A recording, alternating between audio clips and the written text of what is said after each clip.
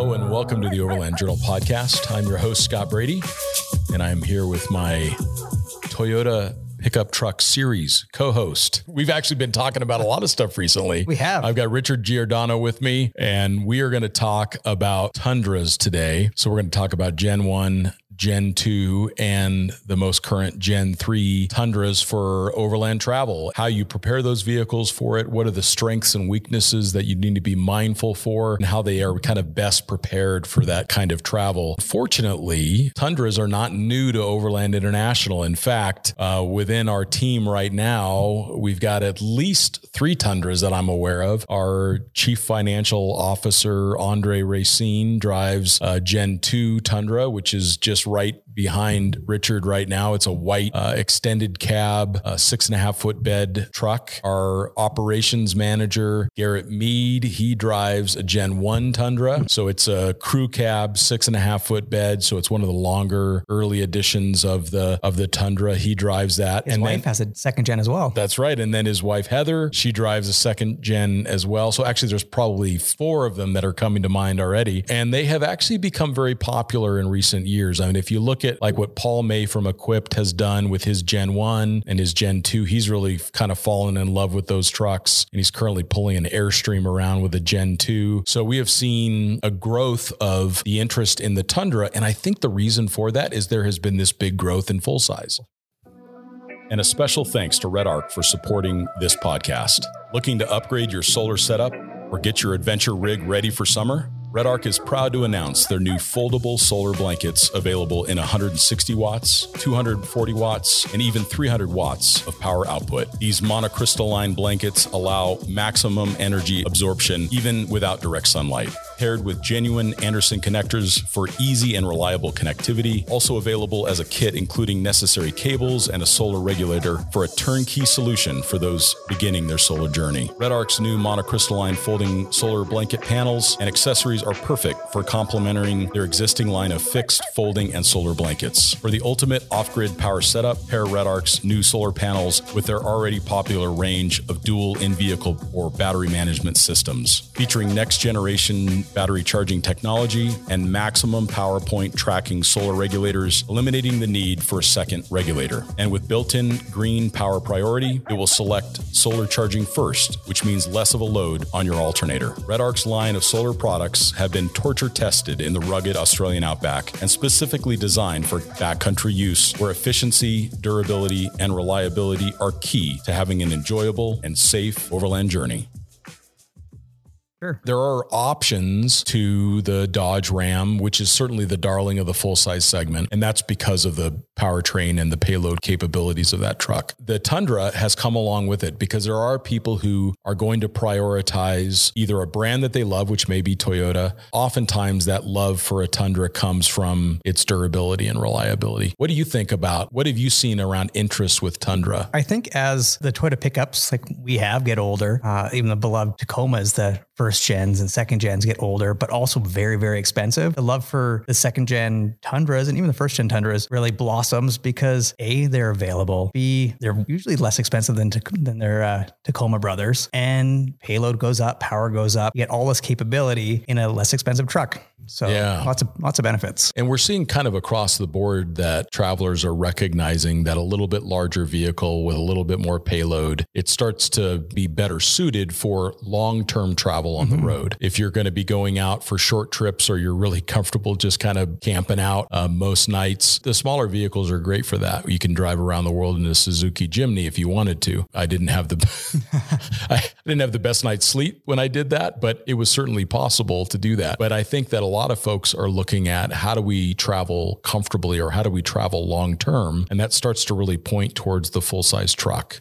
And the Tundra is no exception for that. What do you think about the first gen? Like maybe we should even go back a little further. So there was this Toyota called the T100 that even came before that. Yep. Another unicorn. It was, and came into prominence. It became the race truck platform for Ivan Stewart. It was a very cool truck. They were available with a manual transmission. They were available with even, I think, the 3.4 liter at the very end. Yep. Yeah. At the very end of production, you could get like a 3.4 liter 5-speed manual T100, which was like this, call it like a 7/10 scale full-size truck. Yeah, very similar to a new Tacoma, I think. You're probably right. And that's interesting how everything has grown. But the T100s are out there. They're just super difficult to find in any kind of good condition. They're kind of unobtainium because they really didn't sell a whole lot of them. No, but a lot of the parts interchange with other vehicles. I think the CV, the axles are different size because they're very similar to a pickup or Tacoma, but they're a little wider. They are. That's actually what's in our Toyota pickup with a 3.5-inch long travel is a T100 axle. Oh, interesting. Yeah. So still factory axle. Okay. That's cool. Yeah. But they are also getting hard to find, the spare parts. Yeah. They're really difficult to find. And then what came after that is the Gen 1 Tundra.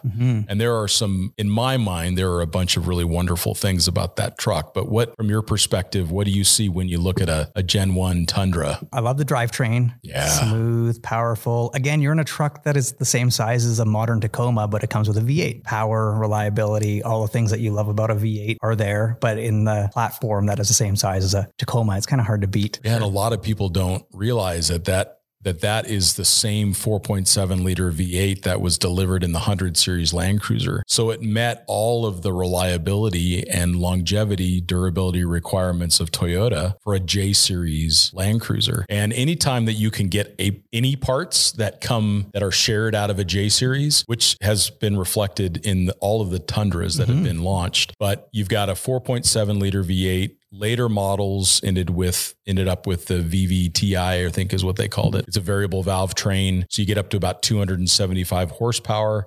They were never particularly fuel efficient. The 5-speed automatic was never particularly inspiring, but it was super reliable. Yeah. I spent a lot of time in a good friend of mine, Harry Wagner. He had a 2000, I believe, for years with hundreds of thousands of miles on it. I think just myself, I spent 3-4 trips in Mexico for chasing the Sonora Rally or Baja 1000. Anything in that truck. Yeah. Never hesitated to hop in, turn the key and drive to Mexico. Yeah. So. Yeah, they just keep driving and driving and driving and driving, which is really amazing. Where it's similarities with the Land Cruiser drivetrain, it's a full-time transfer case. It was never available in all-wheel drive. You could not select a center differential lock. So it was 2-wheel drive, or it was 4-high with the center locked, or it was 4-low, which also had the center was mechanically locked. It wasn't an open differential that you could lock. So that was where a lot of the similarities end. The rear differential is a little different. The front suspension components are different also from the 100 series in several ways, but it did share a lot of those drivetrain components with the 100 series. Yeah. And it's kind of improved upon the 100 series, I would say, getting rid of the torsion bar. That's right. And do a coilover. So it's very easy. Aftermarket parts are everywhere. You can really tune them to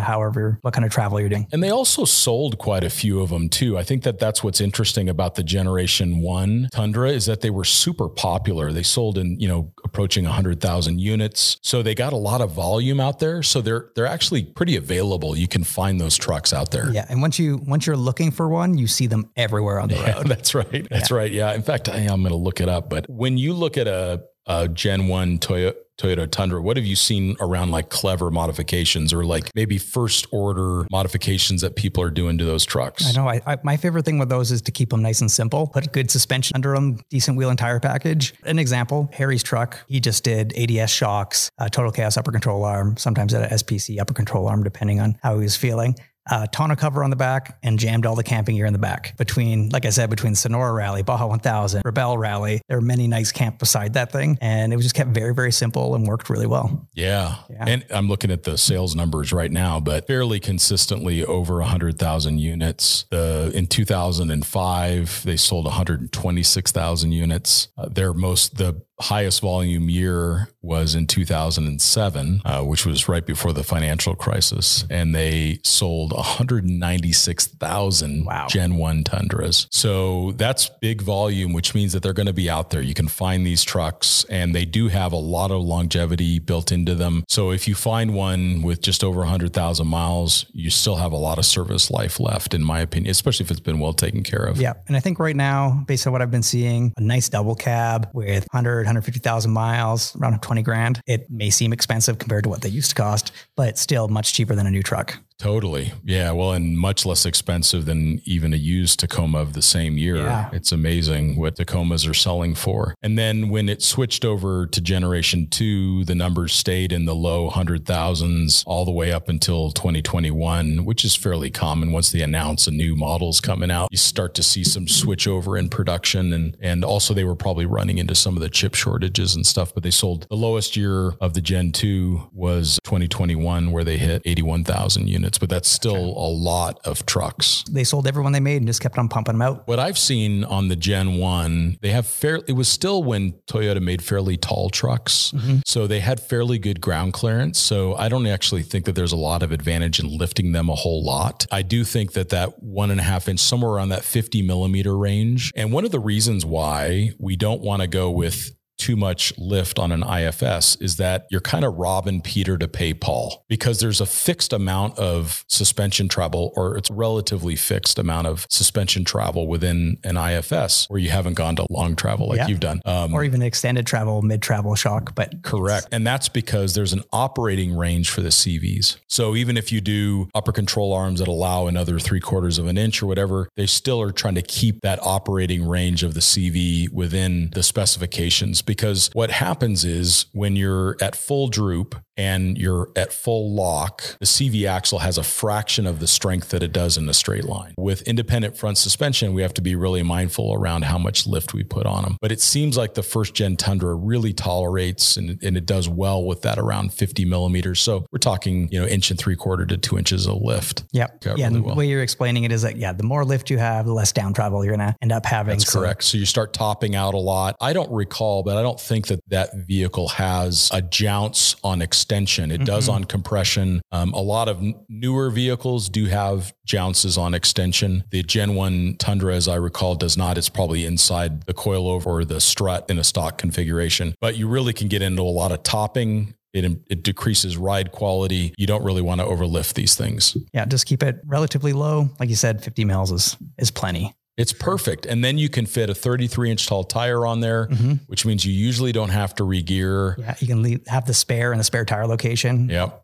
That's always my limit. I feel like on most of my projects is if I can fit a 33 underneath the truck, a 33 will go on the truck. Or if I can fit a 35 under the truck. Smart. Yeah, because then it's just one less thing to worry about. Yeah, because if you think of the leverage effect of a full-size swing-out tire carrier, on the back, especially on a half-ton truck, a Dodge Ram does not seem to care if you stick 1,000 pounds off of if you look at the tongue weight of a large trailer, it could easily be 1,000 pounds. So they're designed to have a lot of weight off the rear end of them, but a half-ton truck is not designed to have that kind of weight. So you do want to tuck that tire up. A $3,000 bumper or $3,000 bumper with swing outs that weighs 250, 300 pounds. Yep. And then the bumper up high, it starts adding up real fast. It really does. It really does. In fact, I remember when I did that to my Tacoma, I put a swing out tire carrier on the back because I thought that would be clever. It looks the part. Yeah, it was a terrible idea in hindsight because I ended up needing to strengthen the frame then to take that. So I'm welding on the frame of my brand new truck and I'm having to put all these plates on and reinforcement. I don't think either of us are recommending that program. If you've got a 1-ton truck or a 3/4 ton truck that's got the payload and it's designed to do it, that's a different thing. Tundras don't tend to do well with that kind of weight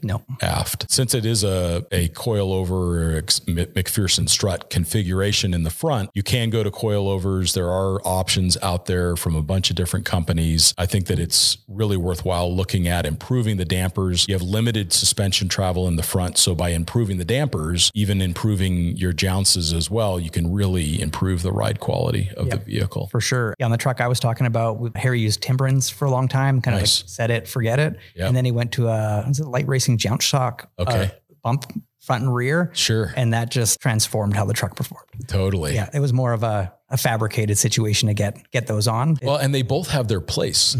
I like the Timbrins a lot for if you're dealing with heavy loads, whereas I think a hydraulic jounce is going to be best when you're dealing with high speeds. Yep. So high loads, go with some kind of a progressive rubber jounce from Timbrin or a similar manufacturer. And if you're going to go for high speed, then you want to have some kind of hydraulic damping so that you don't get the rebound effect of the rubber jounce at speed. So, and Harry's a great driver and he really does pay attention to those attributes of his truck. He cares about how it performs. So it's cool. Now, what did he do with shocks up front? What was his coilover? Yeah, he did a ADS coilover up front. Okay.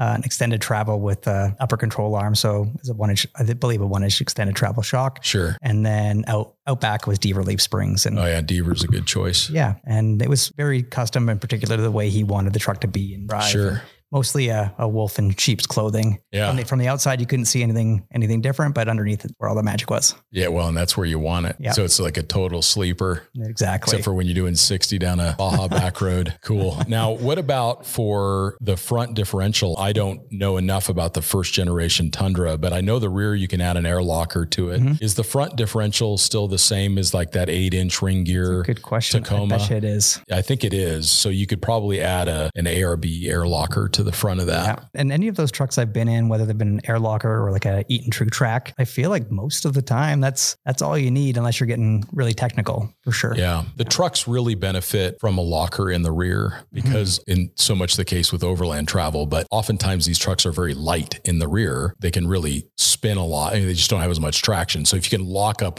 the rear differential on a truck, on a pickup, it usually improves things quite a bit. Even if that's just driving around a snowy ski town. Correct. Yeah, it makes a big difference. And any kind of traction control that you'll see on the later generations of Tundras was really rudimentary. Mm-hmm. So it wasn't particularly effective. It allowed for a lot of wheel spin before you'd get any kind of brake traction control. Yeah. And I feel like in like our second gen or 2008, it's really just trying to make sure you don't die. It's not really trying to get you any traction. Yeah. We typically would use the second gen Tundra brake traction control, the early versions of it, as an example of some of the poorest performing brake traction control. Fair. Yeah. We actually have videos that we would show our editors of like, this is what you don't want to have happen. And then if you did any left foot braking, it would cancel it. So it was even worse. Brake traction control can be very beneficial when you do have some kind of a gear driven limited slip, because any brake traction control that comes on gets amplified by the gear driven limited slip. Yeah. Which I'm not sure what they've got in the rear on the Gen 2 for mechanical limited slips. Yeah, nothing. It's open diff in mine at least. Yeah. What is available for Gen 2 for locking differentials? So we are going to put an ARB air locker in ours, but you can also, again, Eaton True Track, Nitro makes a limited slip as well. And I think if you're looking for something that's mainly driven on the street and, you happen to go through snowy patches or wet patches or icy patches, whatever it is on your drives, limited slip is a really good option. Especially it is. If your tire size isn't too big and your weight isn't too heavy. Well, that's the key, is that the gear-driven limited slips tend to have limitations around tire diameter because you get so much rotating mass that when those gears start to press out against the case, they're not really designed to take like a 37 or something. Nope. But if you're 33, 34 inch tall tire, maybe even a 35 with the right driver, I think you can get away with those True Tracks in the back. For sure. There's something very nice about the simplicity of them. Yeah. And they really work nice. Yeah. A lot of people don't realize how nice a True Track works, especially with even a little bit of brake traction control. It just starts to all be like magic. Yeah. 100%. Yeah. And very fluid and smooth and predictable. Yeah, for sure. And you don't get the same oversteer, or you don't slide off your line as much as you would with an air locker. Yeah. There's a little bit of forgiveness, which is nice. Now on those Gen 1s, another upside is they tend to have pretty good payload. So there were some 2-wheel drive models of over 2,000 pounds, and it wasn't uncommon to find 4-wheel drives in the 1,800 pound payload capacity range. You tend to still have pretty good payload in the Gen 1 Tundras, and that can be really useful if you want to install a 4-wheel camper. And in fact, one of the longer trips that I did in a Gen 1 Tundra was I drove the Mojave Road in a 4-wheel drive Gen 1 Tundra with a 4-wheel camper on the back of it. It just really gave me a sense of the overall size and dimensions. And it was probably the first time I thought, maybe there's something to this full-size truck thing that I hadn't really considered before. So it started to challenge my perceptions around like everything's got to be small. In North America, it's not as much of an advantage. No. And Ashley and I started playing this game. We started in Mexico when we were there this winter, and then we played it as well in Saudi Arabia, and it was called Would Our Tundra Fit? Yeah, so I like that. Yeah. So we were running around a little rental Toyota Fortuner when we were in Saudi, and we were in our Toyota pickup in Mexico. Every time we're doing something technical or fun or just like a little excursion or driving through a small town, trying to drive through a narrow congested gas station, we always asked, could the Tundra do this? 99% of the time, the answer was yes. We did the same thing when we went on our South America trip. Looking back on that, we started asking, okay, were there towns we couldn't have made it through? Were there different trails we couldn't have done? And most of the time, the Tundra would have been just fine. Yeah, I can think of so few true overland journeys that I've done where a full size or even a 7/8 size, like a Gen 1 Tundra wouldn't fit. And maybe the jungle tracks that we did in Guatemala, because they were very much like the width of an 80 series Land Cruiser, because that was the people who cut that trail. Yeah, so they're not going to cut it any wider than they need. No, because it's a lot of effort. So there would certainly be cases where that would be an issue, but not many, because even most remote towns still need to get service and infrastructure brought to them. And that's normally going to be in some kind of a medium duty truck, like a Fuso or Canter or something like that, where you got to get supplies back to these villages. Exactly. And even if it's in a Sprinter, the Sprinter looks narrow, but it's just tall. It's tall. It's the Tundra, I believe, is still narrower than a Sprinter is. Oh, interesting. Yeah, even the second gen. Yeah. Oh, interesting. Yeah. That I would not expect. No, because the Tundra looks so wide. This was based on internet research and not actual measuring tape in my hand. So I'll have to double check. We should. But I'm 99% sure that's the case. Well, so the Gen 1 Tundra, I think, is very much still worth looking at. Mm-hmm. I think that there are a lot of great examples out there, and there is a lot of them that are still being built. Take a look at Paul May's build of a Gen 1 Tundra. It should be on equipped1.com. That's just a really neat truck that he put together. I think he supercharged it. If Paul can get a supercharger for something, he will get it. Yeah. He'll find it. But I think he supercharged it, didn't he? Yeah, I think he so. I feel like every time I drive with Paul, the foot's to the floorboard. So that would make sense. Totally. They don't make a supercharger for that anymore. I think those rods are fragile like glass. Yeah. They did for a while. They work. You could definitely get a TRD supercharger for the 4.7 for a period of time. Yep. I don't know that that's still the case, but I think Paul ended up with one of the last ones. Makes for a fun truck, I'm sure. Yeah. Oh, geez. I can just imagine. Yeah. Because the 4.7's already scoot, no doubt. And then when it comes to campers and other things for the back of it, sometimes people will go with Tacoma 4-wheel camper in the back of it, which really pulls it in nicely against the bed rails. Mm-hmm. So it's surprising how well like a Tacoma campers work on the Gen 1 Tundras, because they pull everything in just a little bit tighter, but they don't fit a full-size camper. So that's just something to be aware of, is that they don't. The Gen 2 does. Yeah. And I think that that's probably a good place to transition towards talking about the Gen 2 Tundra, because those are going to be the most common that people are going to use now. What made you decide to go from 1990 Toyota pickup to Gen 2 Tundra? Like, what was the process that made you decide that that's what you wanted to take on your next global journey? The purchase of the Tundra was after driving our 1990 Toyota pickup about 60, 70,000 kilometers down from Vancouver to Ushuaia, back across Canada. And then I started using it to commute for work and stop and go traffic. And I was like, I think I need something else other than this at some point. Just anything more modern. So we started looking at double cab Tacomas, just thinking, okay, we like the platform, we like the size, and maybe at some point we can do some sort of camper on the back without thinking about payload or anything else. Just thought Tacoma, that's the way to go. But I could not find anything that was at all in our price range of about $20,000. Sure. And then I thought, well, let's look at a first gen Tundra. But I had it fixed in my mind that I really wanted a double cab because we have an extended cab pickup. And I was like, just that extra space, haul a couple extra bodies, a little bit more luxury of the cab would be nice. Except they were all at that point about $20,000 for trucks that had 300,000 kilometers on them. Wow. At that point, we were living on Vancouver Island, so there wasn't a lot of options for us. I just happened to be walking past a Mazda dealer and there was a second gen Tundra sitting in the back that looked like it was mint. And I kind of walked over and poked my head in at very few kilometers on it. It had 115,000 K on it. And I walked into the dealer and asked about it. And they said it was a trade-in. I offered them 20 grand and picked it up. So wow, what a deal. Yeah. So they didn't have to do anything to it. It was a nice, easy sale for them. Sure. And we got a truck that the original owner had been maybe put 7,000 or 8,000 kilometers on it a year. He'd take it out in the summer, tow his 20-foot trailer, put it back away in the garage. And what color is that one? It's white. Yeah. Oh, so nice. White double cab, 6.5 foot bed. You're now an Overlander. Exactly. Proper color. Does it have a snorkel? Not yet. It has not yet. Yeah. Mic drop. Yeah, exactly. We got a pile of stuff that is yet to be installed. So you went from a red 1990 pickup without a snorkel to a white Tundra with a snorkel. Looks part. He's all grown up. Exactly. I get my snorkel badge now. It's the Overlander's wave. Yeah. Like it's just like everybody's all waving to each other with their snorkel. It's perfect. We need like a little emu head or something for it. You need a little button that makes it go back and forth. That's perfect. Yeah. All right. So you decided upon a Gen 2 Tundra. Yeah. We were forced to buy a Gen 2 Tundra because everything else is way too expensive for us. But it seems like you're happy with the results. Seems like you've enjoyed the truck. Yep. The motor's great, other than you can't pass a gas station, but everything else about it's great. Yeah. And this is the thing is every Tacoma that has any weight in it gets 13 miles per gallon. That's and totally valid. Every Tundra that I've been in that has weight in it gets, 11 miles per gallon. Yeah. It's not a big difference. It's not a big difference. And sometimes they'll get even a little bit better than that if you keep your foot out of it. Yeah. It's just not working that hard. No, exactly. Our stock truck got 17, 18 miles per gallon with like heavy 35s and skid plates and stuff on it now, which will get changed, but it gets like 15 miles per gallon. Yeah. So it could be a lot worse. I've been in, if you look at these big diesel Rams, if it has a camper on it, it gets 11 miles per gallon as well. True. So it's got the payload, it's got the power, but the range is only there because it can haul the fuel. Right. Because it has the capacity for it, the payload for it. So what have you found in your research that are some things that people need to look out for on the Gen 2 Tundra? Like, are there any weak points that you're finding? All right. We talked a little bit about the effectiveness of the brake traction control, which is one of the few things that I found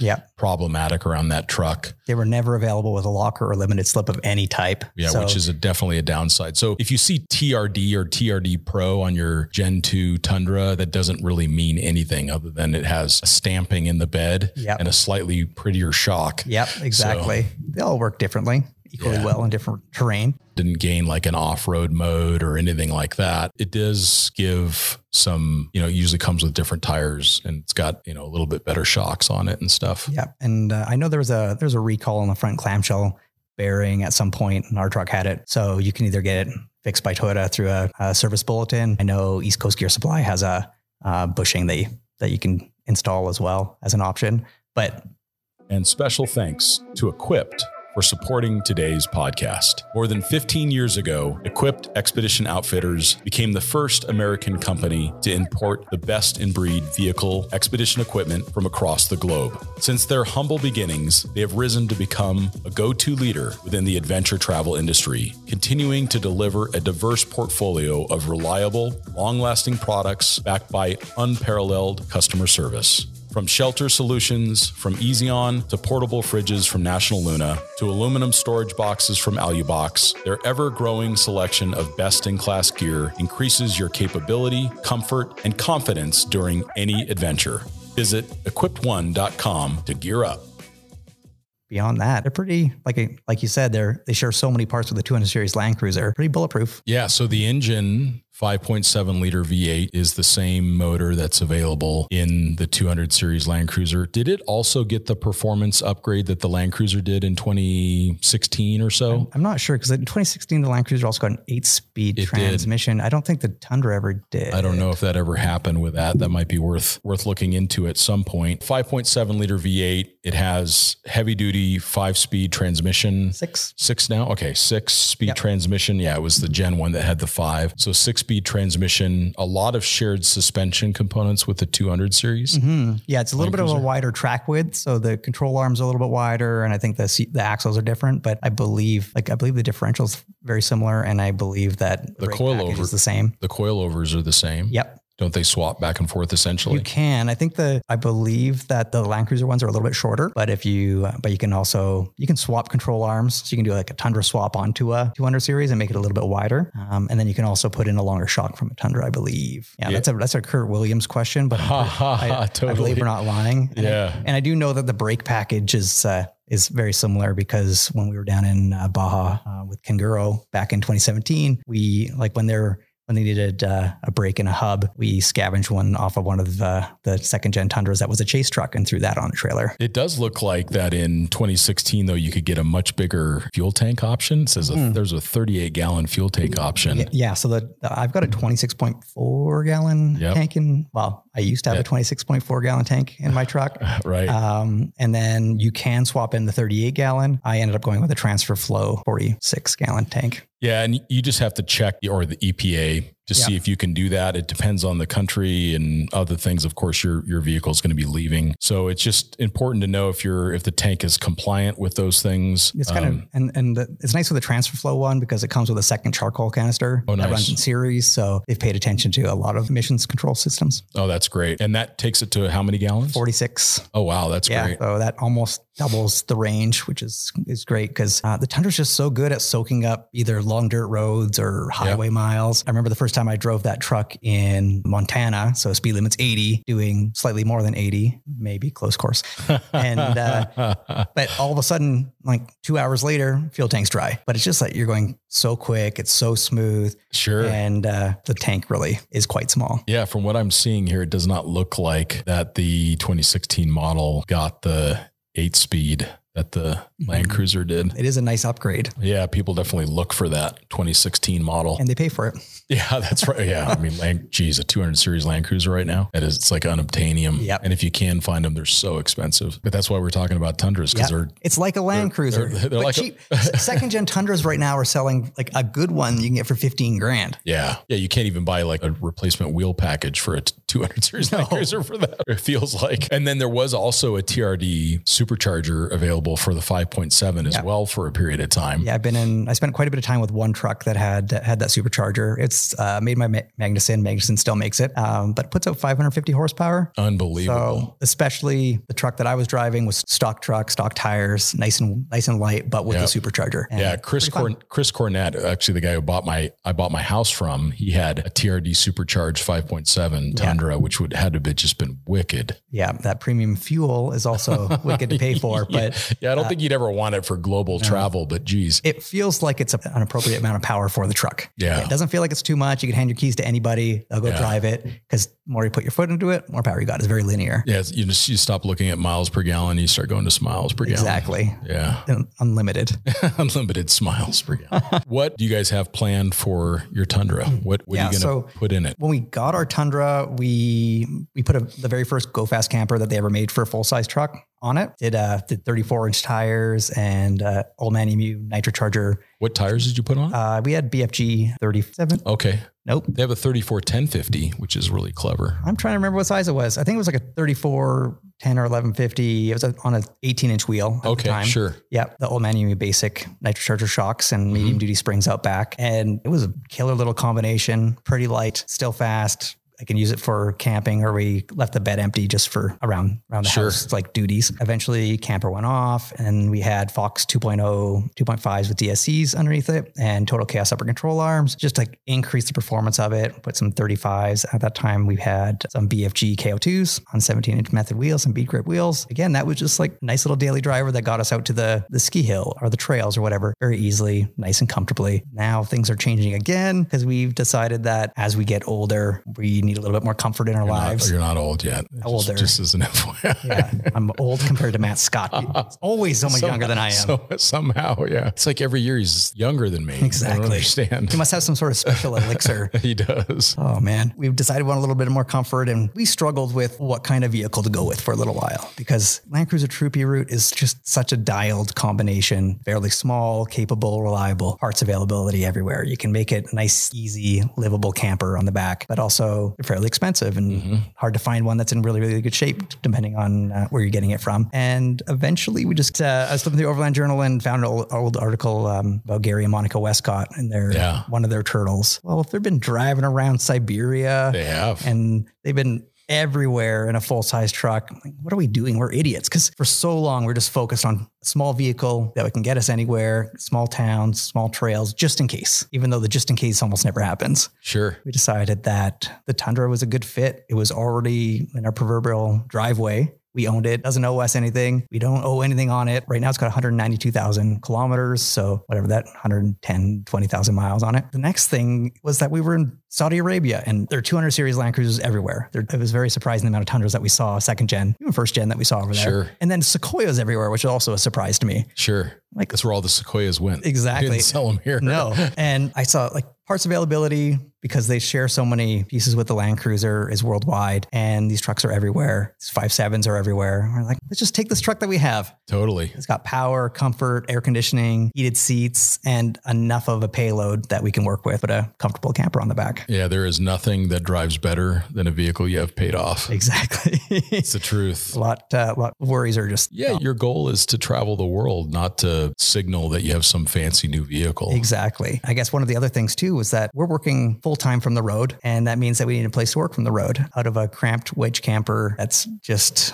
big enough for two of us to sit side by side with our arms beside us was just a little bit too small. So we figured if not now, then when? Decided to make a move and start making some changes. You're thinking about putting a camper on the back. Yeah. I know that you have some that you're looking at. You want to talk about some of the different options that you've considered? Yeah. So it's an 08 Tundra, double cab, 6.5 foot box. So the payload is around 1,600 pounds. That's not a lot. We can definitely work within it. I'd rather keep the truck nice and light as possible where we can. To improve living space and camping. We don't need a whole bunch of armor. We don't need a whole bunch of extra accessories. Yep. And we already have, all of our camping gear is lightweight camping gear anyway. So we have our Helinox chairs that weigh nothing. And if we're bringing camping, trekking gear with us, it's lightweight MSR pieces and all these things. So we will try to keep weight as low as possible where we can, and then just utilize it where we want it the most. So we have a MITS alloy tray flatbed coming for it. What is that, a swap as far as weight? Does it weigh about the same? It's about the same. So that's impressive. Yeah. So it was the lightest tray that we could find. That was going to be here this year. We talked to the guys down at MITS, and they are sending up 80 inch by 80 inch footprint on the flatbed. I think it'll end up weighing slightly more than the bed of the truck, but on paper, it doesn't. Does it have boxes? It does. So it comes with boxes on the side. It's got the trundle drawer out back, also a water tank that you can use. We'll see where the weight comes in, once it's actually here and installed, because the side boxes are really nice. But rear drawer, if we need to save the weight to get rid of the rear drawer, we definitely will. Yeah, that would probably save 30, 40, 50 pounds or so, wouldn't it? Yeah, it adds up very fast. And then you can remove the tailgate, and it's surprising how much tailgates weigh. I did that with the AT4 to get under payload with the Scout camper. The tailgate weighs almost 90 pounds. Yep. Very, very heavy. Now this one flips and opens and transforms and everything else,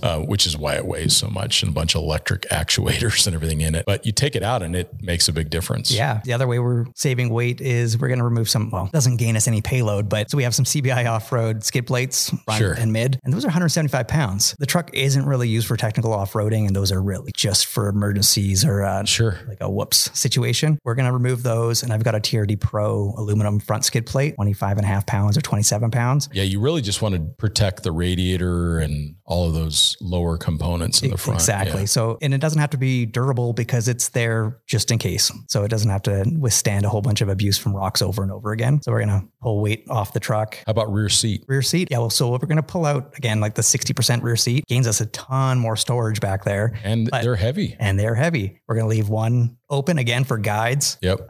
Just in case we need one. Definitely pulling out that one rear seat. I've also considered swapping out the front seat because they're full power. Sure. And doing a fancy Shieldman or something. I would do a Shieldman. Yeah. Especially a mechanical one, lighter, and they're comfortable. Super comfy. And they're so much smaller than the factory seats that are so big and so wide. It's like sitting on a couch. Again. It's shocking how much lighter they are. If you weigh factory GX 470 seat, then compare it to a Shieldman, it feels like it's half the weight. Yeah. So I'm definitely not against saving weight that way. I've looked at doing the MagnaFlow exhaust, trying to keep it as quiet as possible because I don't like any drone whatsoever. But if I can save 10, 15 pounds here and there, we'll definitely do it. Yeah, that makes sense. Yeah. And then you've been looking at a couple different kinds of campers. Yeah. And what are some things that you're looking at? In the driveway or the parking lot behind us, we're taking out one of Mario from AT Overland is a Terra camper for the next couple of nights, get a feel for that and see if that fits us. I love that it's 1,200 pounds or so. Yeah. It's a hard-sided camper. No need to set up anything. You just park and you walk inside and you go to sleep or you make your food or whatever you're going to do. Just the simplicity, so well thought out. You can tell that Mario spent countless nights out in the wilderness in different types of campers to be able to design something that's well laid out, well thought out, well designed, on the engineering side of things, all while keeping the weight down. Sure. So it's been you can see the twinkle in his eye when he talks about it. Yeah. It's, he's pretty passionate about the project. Yeah. We're going to take a look at that and actually get a feel for it over the next couple of nights. I think the camper itself was designed by Dave Souza. Yeah. Yeah. From Arctic Turn. And he's also spent so many nights camping and has built his own. So I think that that collaboration between Mario and David was just really awesome. Yeah, it's really paid off. It's a pretty cool camper. We're looking forward to just actually spend some time in it and see if it suits us. Yeah. And then we also spend a lot of time at Overland Explorer vehicles up in Red Deer, Alberta. It's a nice hour and a half drive from where we're staying right now in Calgary. And same thing, Mark and Arnold have spent a lot of time in the oil industry designing trucks. And then they moved into eventually into more of a recreational vehicle build series for a long time. And now they're just really focusing on truck campers. They, again, talking about passion about engineering. You can see it. Drilling right down into the construction methods for their campers to make sure that they withstand abuse and vibrations and all the things that, an Overlander puts through for sure. Camper. Yeah. And it looks like it's, with the composite sides, and then you end up with a lower overall height. Yep. You might even be able to still fit it into a highboy container. Yeah. Because those ones are pop up. Correct. For sure. Yeah. That composite build means that the R value is quite high. So it works a lot better as a 3+ season camper for sure. And for us, we've spent plenty of winter nights in a Go Fast camper with our diesel heater cranked. So I feels like the OEV ones are a good 4-season camper for us as well. Yeah, totally. And then of course there's the classic 4-wheel camper available, and you see those very common on the Tundras because they're fairly light. Yep. And you can just do it as a standard slide in without having to remove the bed. That's certainly an option. And it sounds like that there's a Go Fast that people can now sign up for to get on a Tundra. There are other options. And then of course you could talk with AT Overland about their Habitat or their Summit or their Atlas. Yeah. There's a bunch of different configurations. The Scout campers are a couple Scout models that would work perfectly fine for a Tundra as well. Yeah, I've seen quite a few Scouts on Tundras. I think it's a pretty good pairing. Yeah, especially if you go with a little bit shorter unit, then the weight's even less. Yeah, I think the Olympic is the mid-size, and then the Yoho I've seen as well. Yep. But yeah, it's kind of hard to beat that for something that gets used a handful of times a year. Yeah, and they're very reasonably priced. They don't have a lot of amenities. They're just designed to be super simple, which is why I use one, because I just wanted a really comfortable, quiet place to sleep. Yeah, so because you don't want to be fixing your camper. I don't. Yeah, or troubleshooting components. And when you test campers for a living, you pick the one that you don't have to work on. Yep. That's been my conclusion. Is like I've never had to even turn a screw on that thing. It's just been flawless. That's great because there's nothing really to go wrong. When you look at your suspension going forward, what are you thinking? Yeah, how are you going to manage that weight? We had the Fox 2.5 factory race series with DSC. So a really nice performance shock, but just the amount of maintenance that was required, especially up in race suspension. Yeah. Sure. And they were designed and developed down here in the Southwest, in Baja. It's nice and dry. There's no snow. There's no winter. Sure. After a couple of Alberta winters with salt and all the other corrosive things they're throwing on the road for traction, all the spherical bearings get eaten up pretty quickly. Uniballs need to be replaced. That's in the upper control arm, at least. I had a lot of problems with the rear shocks with the shock shafts, originally not putting on a shield sure. or boots on the back. After 40,000 kilometers of bad roads, those shafts just got eaten up. So I rebuilt the rear shocks. The front shocks needed a little bit of nitrogen here and there. I thought that it was uncommon until I actually read the instructions. And you see in the Fox service interval matrix, it's like, okay, check your nitrogen every 10,000 kilometers. Sure. Okay. Good to know. On a long travel build that we're going to be traveling, who knows how many countries, hopefully, we decided that something that required a lot less maintenance would be the smarter move. We just installed some Old Man Emu BP51s, front and rear. In the back, we currently have the Old Man Emu medium duty springs, but on the shelf and in storage, we've got some Devers that were custom made for. Sweet. So when we can max out the payload, and that's that was the explanation I had with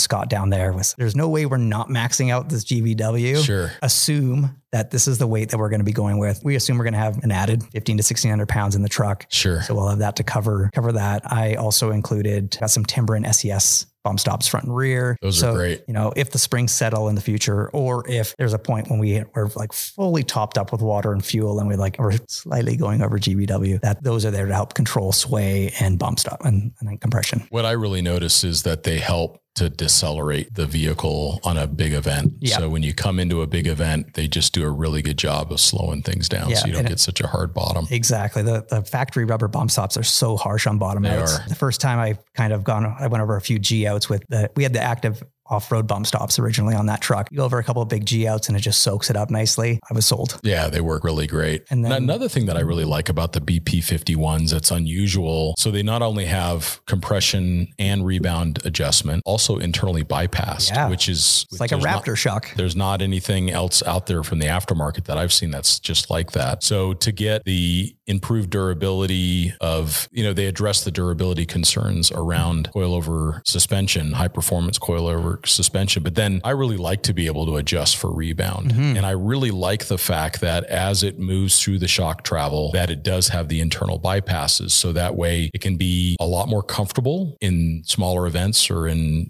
during the first inch or so of travel. It can start to change those journals as you go through the shock travel to really help control the vehicle, which I think it makes a big difference. Yeah. And especially when we're increasing the spring rate so much in the rear, at least of the truck, that being able to control that rebound when that spring unloads is very important. You want to be able to control all of that weight, not only the weight of the camper and all these accessories that you're adding, the weight of the larger diameter tire and the heavier wheel, all of that suspension rebound that's being baked into the spring rate. Yeah. That certainly makes a lot of sense to have that kind of controllability. I have found on the BP51s that it's good to exercise those rings regularly. Yeah. Keep them clean as well. Correct. So they can get a little gummed up. I know that they've done some things to improve that quite a bit, but it's important to remember that you don't kind of want to set it and forget it. You want to set it and then with some regularity, put it into your inspection sequence that you use for your vehicle when you're traveling, that every time you do an oil change, you're going to do, 3 clicks to the right and 3 clicks back to the left. So that way those things stay freed up to be adjustable when you want to adjust them. Exactly. The other thing I've done for suspension is we've gone from the factory front sway bar to a TRD sway bar up front. So a little bit larger diameter, and then installing a Hellwig sway bar out back. Oh, interesting. Yeah, just to help manage the sway so that shocks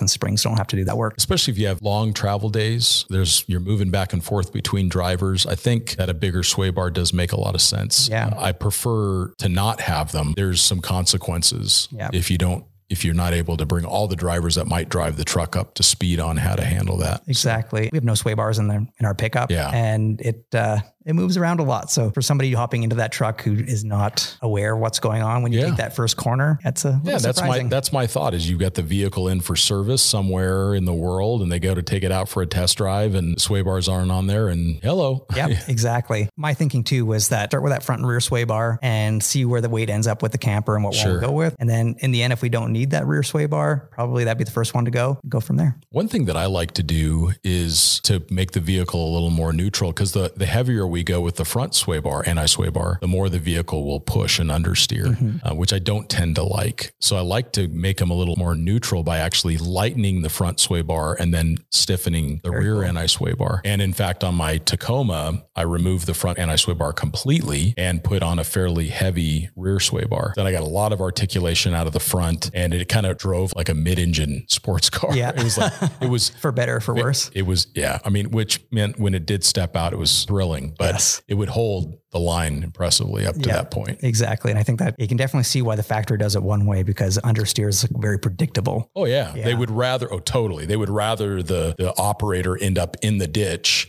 than on the other side of the road rotate, roll, or end up on the other side of the road or off the cliff or whatever. Yeah, they want you just to push through the corner, which is much safer. Because then you got crumple zones, airbags, and whatever you hit when you drive into it, more so than rolling. Yeah, for sure. Yeah, so it's much safer to have understeer than oversteer for a mixed bag of drivers for sure. Well, that's an exciting build. That'll be really fun to see come together. And talk to us a little bit about how you plan to tell the story of that project. I have filmed and I've written, I think, the first 3 articles for Expedition Portal and for the Expedition Portal's YouTube channel.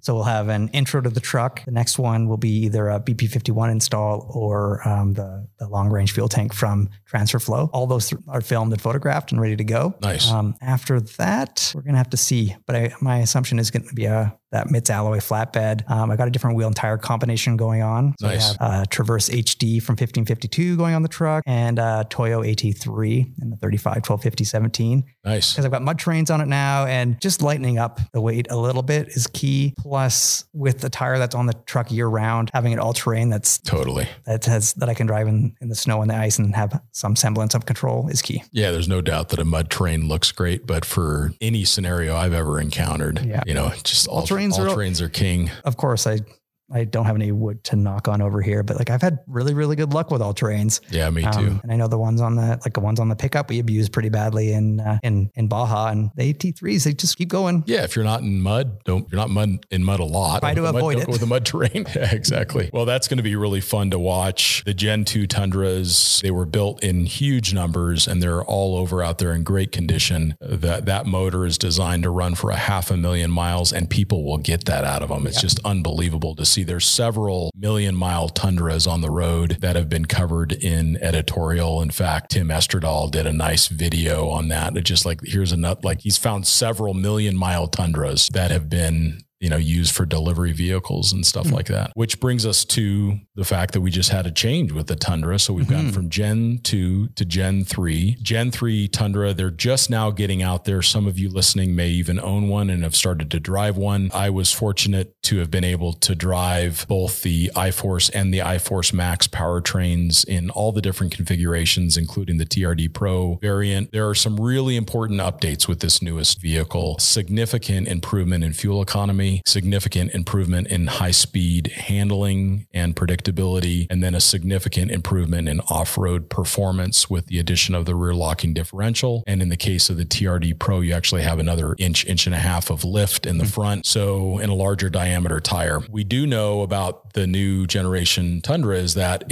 they are incorporating what they call their 300 series or their G chassis, which is this chassis that's being used in the LX600. It's being used in the new Land Cruiser 300 series. It's being used in the Tundra, and it's also being used in the Sequoia. And rumors are that it's going to be used in something other that's very interesting that's going to be coming out soon. This new platform is designed around a solid axle 5-link rear suspension configuration, which I'm so excited to see because the Rams have just been awesome with that 5-link in the rear. To have a coil sprung suspension, I mean, just the way that it handles is such a departure from the previous generation. And the chassis is much stiffer as well. One of the early complaints with the Gen 2 Tundra was there was a lot of beaming effect, particularly in the longer variant. So if you ended up with a 4-door with a 6.5 foot bed, there was a ton of beaming effect in that Tundra that you really noticed, and a lot of movement in the frame could even result in some bed to body contact. Yeah, there's a good video online about that. I can't remember what it's called, but yeah, fun to watch. Well, what do you think of the new Gen 3 Tundra when you see it? And look at the specs. It's very exciting. They look great in person. I've never driven one. I've only ever been in a 300 series Land Cruiser, so that's like my only comparison. It'll drive very similar. Like. I'm excited to get behind the wheel. I love the iForce Max hybrid it's option. Fast. Because that's fast. That's essentially the same power output as like a 5.7 liter of the supercharger. Yep, it's fast. And you're getting better fuel economy because of it. It's crazy too, like going around in a parking lot, and because it's a hybrid, like it's just like this super ninja stealthy Tundra. It's like awesome. Makes no noise going around. I mean, I miss some of that growl of the V8. But so this is funny because I got totally punked by Toyota because I'm driving this thing, the TRD Pro, and I'm like, well, this really sounds good. Like this thing sounds healthy. I mean, it's like the V6 and it's twin turbo and it's 3.5 liter twin turbo. They've got this exhaust on there and everything. I'm like, this thing sounds really, really good. And then I start talking to one of the engineers, and I won't name them, but just in case, but they actually pipe in the sound through the stereo system. Sense. So I was totally punked. I'm like, well, this thing sounds so good. Sounds so good, but it's actually like artificial V8-ish. And all of a sudden it didn't sound so good. No, it sounded like disappointment. It's like eating kale. It's like I didn't sign up for eating kale. I half want to know who's trying to feed you kale, but also I get the point. Yes. Yeah. No, it's like, well, kale tastes like sadness. And that's what that fake V8 sounded like, was sadness. That's like a kale Caesar salad. It is. Caesar salad. Yeah, no. Just forcing you to eat kale. Exactly. I didn't sign up for that. But no, the truck overall is excellent. You have to look for something to complain about on that vehicle because it's really good. And all of the off-road tuning so it's got crawl control. It's got the modern version of A-Track, which is when you go into crawl control. And if you're in rock mode on the multi-terrain select, the brake traction control is exceptional. I mean, most of the time you're not going to need a locker, but if you want it, it's got the magic button, and you can find it on all of the variants. So if you wanted to get an SR5 TRD package truck to maximize payload, you can get close to 2,000 pounds of payload in that variant. So it's a pretty minimalist truck. It doesn't have the iForce Max and it doesn't have all that other stuff, but you can get a rear locker out of it. And then you can put your own suspension on there and you can put your own tires and wheels and everything else, but at least you got the magic button in the back. Yeah, save your money up front and then... Totally. That is not to take anything away from just the iForce engine itself. I mean, fantastic fuel economy given the size of the vehicle. But that iForce Max to be able to push, up well into the 20s miles per gallon in the city is really impressive. Yeah, that's huge. It's a big change. It is 5.7. And it's fast. I mean, it scoots. Yeah. And what kind of payload capacity does like a well-equipped iForce Max? That's the problem is you start with the TRD Pro. Now they've since revised some numbers where they call it a 1,600 pound payload now, but some of the earlier ones that I saw were in the 1350s or so, but they do have a revised payload number for the TRD Pro at 1,600 pounds. Nice. So that's great. Huge gratitude to Toyota for paying attention to that because people are going to want to modify them. They're going to want to put stuff in them. So 1,600 pounds is a good starting point. It gets closer to that number. Like our expectation around half-ton trucks is right at that 1,800 pound mark. Anything less than that, we think it's a compromise, but 1,600 pounds is close. And there are variants that you can get into that 1,800 pound range. So SR5, for example, four-wheel drive. But if you get into like a 1794 or you get into a Platinum, you start seeing that 1,200 pound, 1,300 pound payload number. Part of the reason why it's so concerning in a full-size truck is that this thing is designed to tow 12,000 pounds. So if you tow a 12,000 pound trailer, you're going to have 500, 600, 700 pound tongue weight. So if you have a 1,300 pound payload and you've now put a 700 pound tongue weight on it, you've got less than 700 pounds. You better have small friends. You got to have really small friends and you can't bring the cooler. Nope. You can't put anything in the bed. Like everybody's got to go on a diet. Everything's going in the trailer. That's right. Yeah. Dog. Yeah. You don't put your dog on the trailer. So that's where you really start to run into the limitations of payload is once you've got this awesome towing capability, which it has, it's really great. And it tows so nice. Once you add that 500, 600, 700 pound tongue weight, that comes right against payload. So it's an impact to that. But the Gen 3 Tundra is really exciting. They don't take a lot. They don't need a lot of modification to do a great job. We're going to see a lot of aftermarket support come out from that because it's a shared platform across so many different models. So we're going to see some awesome suspension stuff, no doubt. We're going to see things that are going to address, like progressive rate coils in the rear. You can, in certain configurations, get an airbag suspension in the back, which is also very clever. Yeah. You just can't get it on the TRD Pro. Makes sense. I guess they're really focusing on the performance shock. Yep. And do you know what the performance shock package is for the TRD Pro? It is a Fox shock. It's great. It's very, very good. Nice. They did a really nice job. That additional compression travel makes a big difference as well. We have to bring it up. And it's not intended to just pick at Tundra, but the lack of front tow hooks, I think, is something that people need to be aware of. There is not a provision. There's not only not tow hooks, but there's not a way to connect tow hooks in their current configuration. So you're going to need to look for something like a fully integrated bumper system, like when ARB comes out with theirs. You're going to be looking at something that has a cross member and has a bunch of additional structure that's going to be able to afford you with a recovery point. Because right now, the only way you can conduct a Toyota communication on a recovery from the front, you have to use a transit cluster